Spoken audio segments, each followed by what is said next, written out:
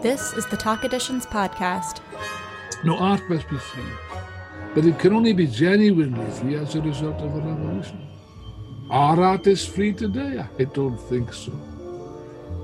This season on the podcast, we asked some of our closest collaborators to interview someone of their own choosing. Today, we'll hear from Ashkan Behzadi and Saharna Samoynejad interviewing Alan Woods. Ashkan is a long-time collaborator of Talk Ensemble. We'll be releasing an album of his multi-movement work, Love, Crystal, and Stone, which he wrote for Talk Ensemble this coming spring. Saha, in addition to being a brilliant scholar and Ashkan's wife, is one of our favorite people in the entire world, and we're so excited to hear the two of them speak with Marxist political theorist Alan Woods. Hi, my name is Ashkan Behzadi. And my name is Saharna Samoynejad. We are thrilled to welcome our guest today, Alan Woods, to discuss the subject of art and socialism. Alan Woods is a Trotskyist political theorist and author. He is one of the leading members of the International Marxist Tendency IMT, as well as of its British affiliate group Socialist Appeal. He is the chief political editor of the IMT's website in defense of Marxism. As a prolific writer, Alan Woods has extensively written on Marxist revolutionary theory, the history of Bolshevik revolution, and on current political events in books such as Bolshevism, The Road to Revolution, Marxism and National Question, and Marxism and Anarchism. Alan has also reflected on the dialectical relation between art, culture, and socialism in works such as Art and the Class Struggle, Capitalist Fetishism and the Decay of Art, and Figaro and the Revolution. Alan, before we start talking about art and socialism, could you please introduce us a bit to International Marxist Tendency and its activities? Yes, with pleasure. The International Marxist Tendency, to which I have the honor of belonging, is a revolutionary Marxist organization that's present in working in about 40 different countries in, I think, every continent in the world. And it is based firmly on the ideological principles of Marxism, expressed in the works of Marx, Engels, Lenin, and Trotsky. We are defenders of the Russian Revolution and of all the fundamental ideas of Marxism, both in philosophy, politics, and even art, if it comes to that, which is the subject of today's discussion. We run a very successful website called In Defense of Marxism, which I think last year had about 2 million different visits, actually. So it's published in many different languages. We recently had a World School, by the way, which was attended by 6,400, I beg pardon, people from many, I think 30 odd different countries, 115 different countries actually. So it is quite a big, a major operation, I would say. And we're pleased to see that it is getting support, growing support in all countries, I would say. There is a common misconception about Marxism that equates it with economism. But when we look at the works of major Marxist political theorists, especially the theorists of the first half of the 20th century, we realize that reflections on issues related to art occupy a significant, if not in some cases central place in their oeuvre. Why critical reflections on art, both about its inner life and its relation to society, has been so important to many, many Marxist theorists, including Trotsky and you? Well, you see, there is a kind of a caricature, a malicious caricature of Marxism, which says that Marx, he was the one that reduced everything to economics. You probably heard that piece of nonsense. It is complete nonsense, of course, because you just think how on earth can we reduce everything to economics? You can't. There's many more aspects to human existence than economics, although, of course, the production of food and clothes and housing ultimately, of course, are the main motor forces of history, if you like. Yes, but you can't reduce history to that. There are many other important things. Religion plays an important role, as you know, from the experience in Iran. Of course, it plays an important role. Philosophy, politics, all kinds of things. And therefore, Marx and Engels, by the way, wrote profusely about all kinds of subjects. It's a vast, sitting on the shelves behind me here, which you can see, obviously your audience cannot. 55 hefty volumes of Marx and Engels, which cover all aspects of human existence. And of course, an important aspect of human existence is art. And this is perhaps not sufficiently realized, A book which I particularly like by an Austrian Marxist called Ernst Fischer. I don't know if you know this book. No. It came out, I recommend it. It came out about, in the early 1950s, about 1950, I think, with the title, The Necessity of Art. Mm-hmm. Now, that's an interesting title, isn't it? I mean, you might like art, you might dislike art, you might find it interesting, you might find it boring. Yeah, but is it necessary? Now, that's the question. Is art? We know that food is necessary. Clothing and houses are necessary, as I've said. Is art necessary? Now, you see, you go into somebody's house and there's maybe a painting on the wall. Yeah, but nobody ever looks at this painting. It's as if it might be there or not there. It's as if it's invisible. Nobody looks. It's a mere adornment. It's an ornament. That is certainly not necessary. And many aspects of modern art, I would say, unfortunately, are far from necessary. One of the tragedies of the modern period is that it's an aspect which is alienated from men and women. They really feel, the majority of society feel alienated, and it's not surprising. I think it was Engels that once wrote, I'm open to be corrected, wrote that in any society in which art, science, and government are the privilege of a few, of a minority, that minority will always abuse its position to acquire power over the majority. Now, that's an interesting thought. And therefore, the struggle for socialism, the struggle for revolution, isn't just a question. It is a question, of course, of struggling for better conditions, for a loaf of bread, for a roof over your head, for basic rights, for a job and health and pensions. All these things, of course, are important. But it's more than that. You can't reduce that. That's why I come back to the question. You cannot reduce everything to a question of, the Bible says, the Christian Bible says, Jesus Christ says, man does not live by bread alone. That's very important. Trotsky quoted that, actually. He said in one of his articles written in the 1920s is entitled, "Not by politics alone does man live, or woman live, but there's a human species." And therefore, this is an important part of life. And the purpose of socialism is to raise the human spirit above this humiliating struggle for animal struggle for the bare conditions of existence, for a loaf of bread. It's far more than that. If it is to mean anything, socialism must mean genuine emancipation, which means a spiritual emancipation, a spiritual uplift of the whole of society, such that art, science, and government will cease to be the minority, the possession of the monopoly of a minority.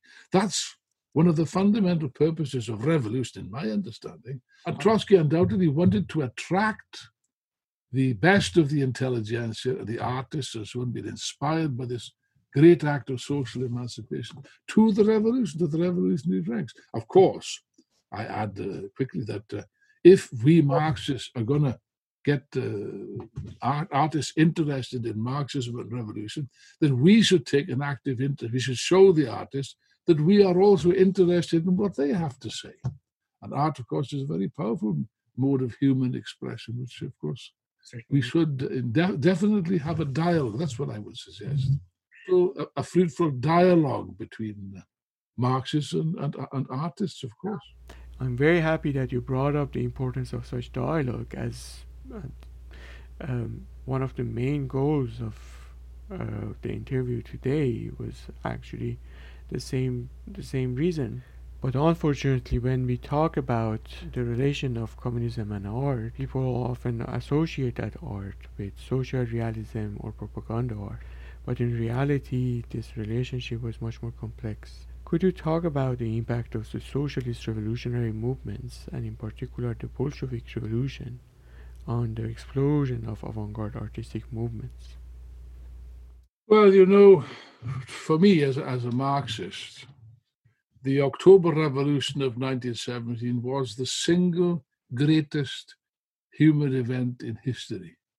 I realize that's saying a lot, but the reason it was such a great event is that here for the first time, if one puts aside the brief and tragic experience of the Paris Commune, but here for the first time, the mass of the people rose up against their oppressors, overthrew the old regime of which had lasted hundreds of years of brutal oppression and at least began the great historical task of the socialist transformation of society. I say that they began it. They couldn't succeed ultimately because of the very backward conditions. Once the revolution was isolated under conditions of frightful backwardness, poverty and starvation and so on, it couldn't really succeed.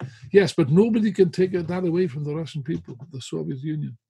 Colossal task and a colossal transformation. Now, I can speak from personal experience because when I was younger, I studied in the Soviet Union in the 1970s, 1970 to be precise. I was in the Soviet Union. That was at a time of bureaucratic rule of people like Brezhnev and so on and so forth. Nothing to do with the spirit of the Russian Revolution. But I happened to meet an old lady by accident, an old lady. And she had been, I think, 14 years in one of Stalin's concentration camps, in effect.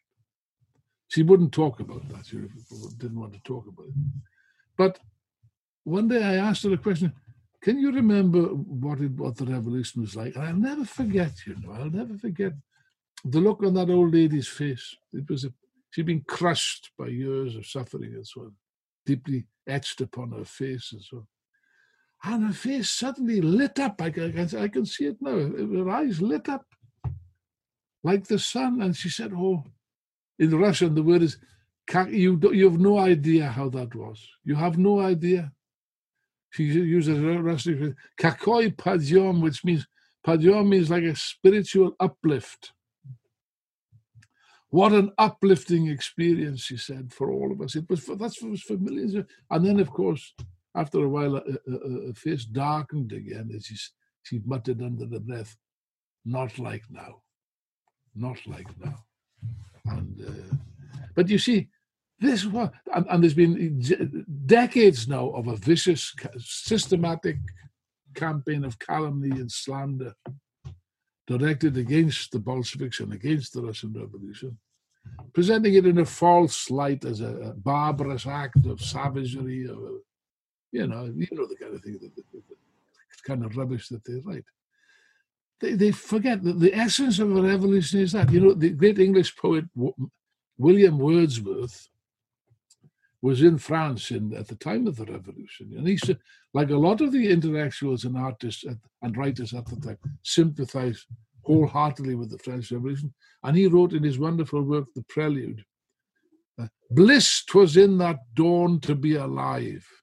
Bliss 'twas in that dawn to be alive, but to be young was very heaven. Now those lines, that express the reality of revolution as an uplifting experience. And this was felt by millions of people, not just workers and peasants, as I've said, but the best of the intellectuals and artists and composers. They were inspired by it. Now, it's true later on this promise, this blossoming of, this flourishing of art and culture and so on, was crushed under the leaden rump of the Stalinist bureaucracy. That's quite true. By the way, socialist realism has got nothing to do with socialism and less to do with realism. That is the product of the bureaucratic counter-revolution, which physically crushed the Russian Revolution. And of course, the new caste of upstarts, of bureaucratic upstarts, were not just reactionary, not just corrupt to the marrow and so on, but profoundly conservative in their outlook. And, Philistines. They were cultural Philistines. No, Stalin had no interest in that. Don't make me laugh. No, none of them. Trotsky once described the poetry of one of the socialist realists, I think it's Biedny, I think it was. He said, that's not poetry. It's like the grunting, it resembles the grunting of a pig. And the art, with some exceptions, I mean, there's always some exceptions, some works are tolerably okay. But it's like most of the socialist realism painting, to me, it reminds it doesn't rise above the level of the kind of pretty pictures on chocolate boxes you see in supermarket shelves. It's the art of a Philistine, but that faithfully reflects the art of the bureaucracy, which couldn't tolerate any deviation at all. Now, that has nothing. What has that got to do with the Bolshevik period of the 1920s, which was characterized by an enormous flourishing of art, of music, of culture, of architecture, people like Tatlin and so on, and many schools of all kinds of constructivists, futurists, acmeists, symbolists, you name it, all contending with each other and struggling with each other and so on, you know. And what Trotsky tried to do was he tried to attract these people to the cause of communism, which was a very laudable thing to do. And that shows that is the reality of revolution and art. Put it that way. It's an inspiration. You just criticized the crude propagandist tendencies of social realism, but I'm wondering if you defend any kind of propaganda art, or if you can think of any valuable artistic works that were created to directly intervene in a political or revolutionary cause. Well, that's a difficult question. Didn't I say I wouldn't allow any difficult questions.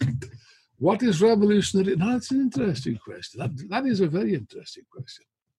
Let me put this to you. Art could play a direct role in the revolutionary struggle. It has done. I mean, you go back to the 19th century, the paintings of Delacroix, you know, freedom leading the people to the barricades and things like that. Yes. And in the Russian Revolution, you get a poet like Mayakovsky. I think he was a fantastic poet, because I'm able to read Russian. Of course, I studied Russian. He wrote a poem called Nash March, Our March, which describes a revolutionary march. You probably know the translation. But the sound of it sounds like a march, doesn't it? With your permission. Бейте в площади бунтов топот, выше гордых голов гряда, мы разливим второго потопа, перемоем мира в города, не бык, бег, медленно лет арба, наш Бог бег, сердце наш барабан, and our heart is a drum. Wow, that's revolutionary art. That's revolutionary poetry. And also he did wonderful posters. You know, you've probably seen these posters of Mayakovsky. Are these posters great art? Well, I'm not sure whether we could call them great art, but they're certainly very good art. But that's one of the very few examples I can think of where art and propaganda can reach high levels. Normally speaking, I have to say that art is not propaganda. And art cannot be propaganda as such. They're two different things. Politics, if you like, I'm a revolutionary politician. Politics expresses the ideas. It can also express emotions, because we have to, you know, base ourselves on people's emotions. That's true. But it's basically an appeal to the intellect. Now, art may or may not appeal to the intellect, but that's not its fundamental role, in my opinion. That more, it appeals to deeper things. Deeper emotions and human emotions and passions and so on, which it can do, which other forms cannot do in the same sense. So let me give you an example. Pablo Picasso, he, as you know, he was a member of the Communist Party, and he was certainly a committed artist. But he did a wonderful work of art. I think, from my personal view, I think it's the greatest work of art of the 20th century, Guernica, which you must know this. And here is a violent protest, a passionate protest against the barbarism of fascism and the Civil War and so on, you know. Yeah, but is it propaganda? This is not propaganda. This is genuine art. Nobody told Pablo Picasso that I did that, but he wasn't pursuing any kind of dictates. Or it came straight, it's a cry straight from his soul, from his heart, from his inner self. That's what makes it great art, and not propaganda, you know. But does it play a political role, a revolutionary role? I think that it does. In the same way as the paintings of Goya, for example, one of my favorite artists. You see in those paintings where he describes the horrors of war and so on. It's profoundly, it's revolutionary. Yeah, but it's not trivial. It's not propaganda. Let me put it this way. Trotsky always argued, and I agree with that art must be free. Art must be free. Artists must be free. Are artists free today? I don't think so. I don't think so, not for 1 minute. They're supposed to, theoretically, they're free. In practice, they're not. They're subservient now under capitalism to big business and the banks and the people who own the theaters and the people who own the publishing houses and so on. So don't talk about freedom, you know. Art must be free. It cannot be dictated to either by the church or the mosque or the imams, to refer to Iran, or the state, or a revolutionary party. It's not our business to tell artists how to paint. It's certainly not the business of artists to tell us how to run a revolution. I think one would be as bad as the other. The results would be not very good. No, art must be free. But it can only be genuinely free as a result of a revolution and a fundamental transformation of society, I think. And therefore, artists, if they are serious about things, should really be revolutionaries. Because revolution is the only way that can save art and culture, which is now threatened with barbarism under capitalism, frankly. Along with the decline of socialist revolutionary movement around the globe, the discourse of political art didn't disappear. It has rather taken a very different characteristic. Instead of primarily dealing with anti-capitalist forms of resistance, today we see that the focus of most forms of political art is on identitarian forms of struggle or liberation. Today we see that the focus of most forms of political art is on identitarian forms of liberation and struggle. What is your take on the art forms whose ideological ground is based on the discourse of identity politics? Well, you see, look, we live in a world which is, it's like living a nightmare, isn't it? We live in a world full of horrors, if you could take that point of view. But we've been here before, you know, in history. These horrors, they're symptoms. They're symptoms of an underlying disease, of a system, a socio-economic system which has reached its limits, which can't offer anything more to the human race. It's in a blind alley, and therefore it's dragging the whole of society down. And this, of course, has got many, many manifestations, including the oppression of women and of gays and of black people and so on. That's true. But the question is this: if I go to the doctor with symptoms, I don't expect the doctor to dwell on the symptoms all the time, or to take out a handkerchief and start to cry, you know, because I've got these symptoms. I expect him to provide, or her to provide me with an accurate diagnosis of what is the underlying cause of all this. Without that, they can't provide me with any solution. And that's the problem with identity politics. I think it's a reactionary phenomenon. I'll be quite clear about it. It's reactionary because, for two reasons. First of all, it doesn't deal with the cause of these things, only the symptoms. Secondly, it's profoundly divisive. Now, the working class has only got one power in its hand, and that's its unity. We are in the business of trying to unite the workers and all oppressed people. There are many oppressed people, and so on. Should unite around the banner of the revolutionary struggle, that's true. But if you start to divide people, you know, oh no, it's a question of the blacks, or it's a question of this, or it's a question of the gays, or it's a question of that, then you're in trouble. And the results are quite pernicious, quite very bad, divisive results, which of course suits the ruling class very well. So this is a reaction. I'm firmly convinced this is a reactionary phenomenon which should be combated. No, we stand for the unity, the sacred unity of the working class, which is the main class in society which produces all the wealth and so on and so forth. The central oppression is the exploitation of the working class, whether it's black or white or Iranian or British or Christian or atheist or Islamic. Doesn't make any difference. We stand for the unity of the working class. That would be Trotsky's position, I'm sure. Art, of course, well, does it play a role? It can. Except to repeat the point that I don't think Trotsky ever tried to dictate what artists should or should not produce or paint.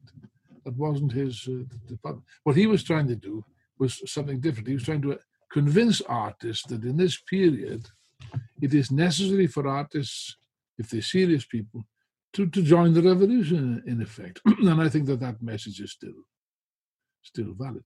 I can't remember of any work where Trotsky told artists what to write, or painters what to paint, or composers what to compose. I think he'd be quite horrified at the prospect. He would have said, no, I'm not an expert on this. It's up to you to do this. But the point I'm making is a different point. Alan, earlier you mentioned that artists must be free to explore. But I was wondering in what ways you define the artist's sense of commitment or their involvement in politics, especially at the time that the multiple crises of capitalism, ranging from economical, political crisis to the environmental crisis, to multiple humanitarian crises, and as if that was not enough, the current pandemic has reached a decisive moment. First of all, it's true what you say that, they say that the Emperor Nero used to sing songs and play his lyre while Rome burnt, Art must have its eyes open, surely. And artists must look around and see what's actually occurring in the world.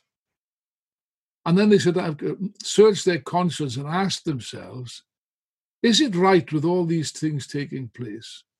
And as you correctly say, even the future of humanity is at stake now. Marx said that the alternative was socialism or barbarism. Well, there's elements of barbarism already exist in society, even in the advanced capitalist countries, let alone the so-called third world, which is a nightmare for millions of people. Yeah, but the question is, it's no longer a question of socialism or barbarism.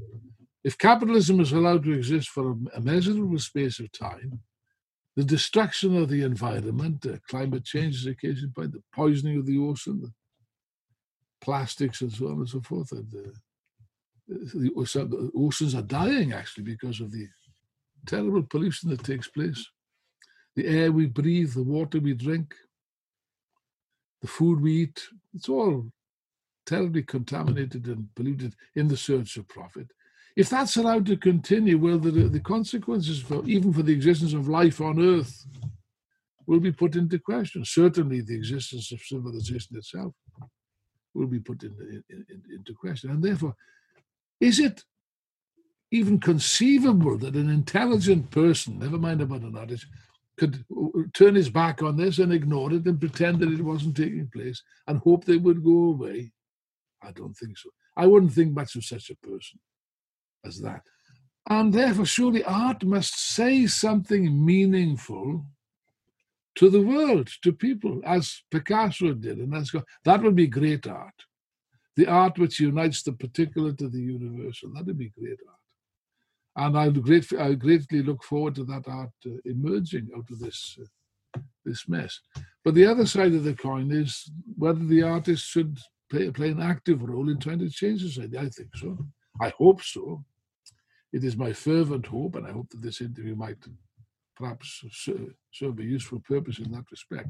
And I would appeal to all artists, painters, actors, musicians, composers, to seriously consider this.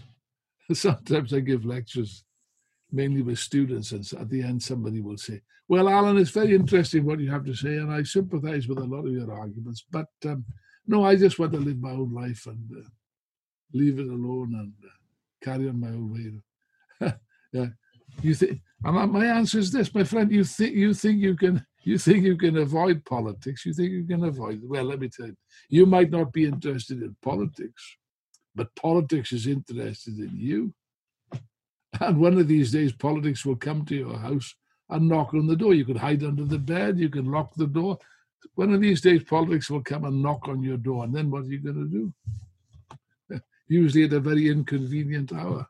In the beginning of this interview, you spoke of how Trotsky took upon himself the laudable task of appealing the best of the intelligentsia, including avant-garde artists of his time, to join the cause of a proletarian revolution.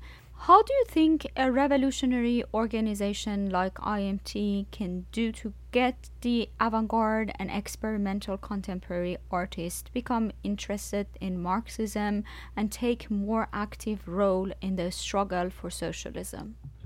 Well, that's a good question. Well, first of all, I think that we should show an interest in what creative people are doing in the world of the arts and so on and so forth. Show an active interest in their. Of course, there's a lot of experiment. As I've said before, paradoxically, I am a revolutionary, but I'm also a very conservative sort of person in my tastes. And but nevertheless, you see, I said art must be free. It must be free to experiment. There's an analogy in the sense with science, isn't there? You know, the progress of science over thousands of years depends on experiments. Most experiments, however, are failures, in the sense they don't give the results which are desired. But even an experiment that fails is still of use. You know, it still shows us the way forward. You know. But another question altogether is that, as I've said earlier, any thoughtful person, any person above all that considers themselves to be creative and interested in the act of creation, surely must open their eyes and see what's occurring in the world and take sides. Make up your mind, take sides, participate in. Otherwise, you will be just an impotent onlooker. And in fact, you'll be assisting the maintenance of the status quo by so doing. You know? No. I think artists, if they're serious people, must become active, of course, you know. Well, surely, I asked the question, where are the Bertolt Brechts of today? Where are the Kurt Weils of today? Where are the Pablo? I think they're there, by the way. They are there, they are present. But of course, their work is suppressed. They say art is free. Art is not free. You don't control the art galleries. You don't say what works will be shown and what will not be shown, what will be bought and what will not be bought, because it boils down to money, you know, or the theatres and so on and so forth. Now, of course, there's an existential problem. In England, I think, and everywhere else, that many theatres are threatened with closure because of the COVID-19 problem. It is a serious question. And where are the revolutionary artists? Well, I hope I'm speaking to two of them. So we have to start somewhere, no? We have to. And by the way, I was very delighted when you contacted, although I'm rather busy, I'm afraid, but I was very pleased to be contacted because I feel very strongly about this.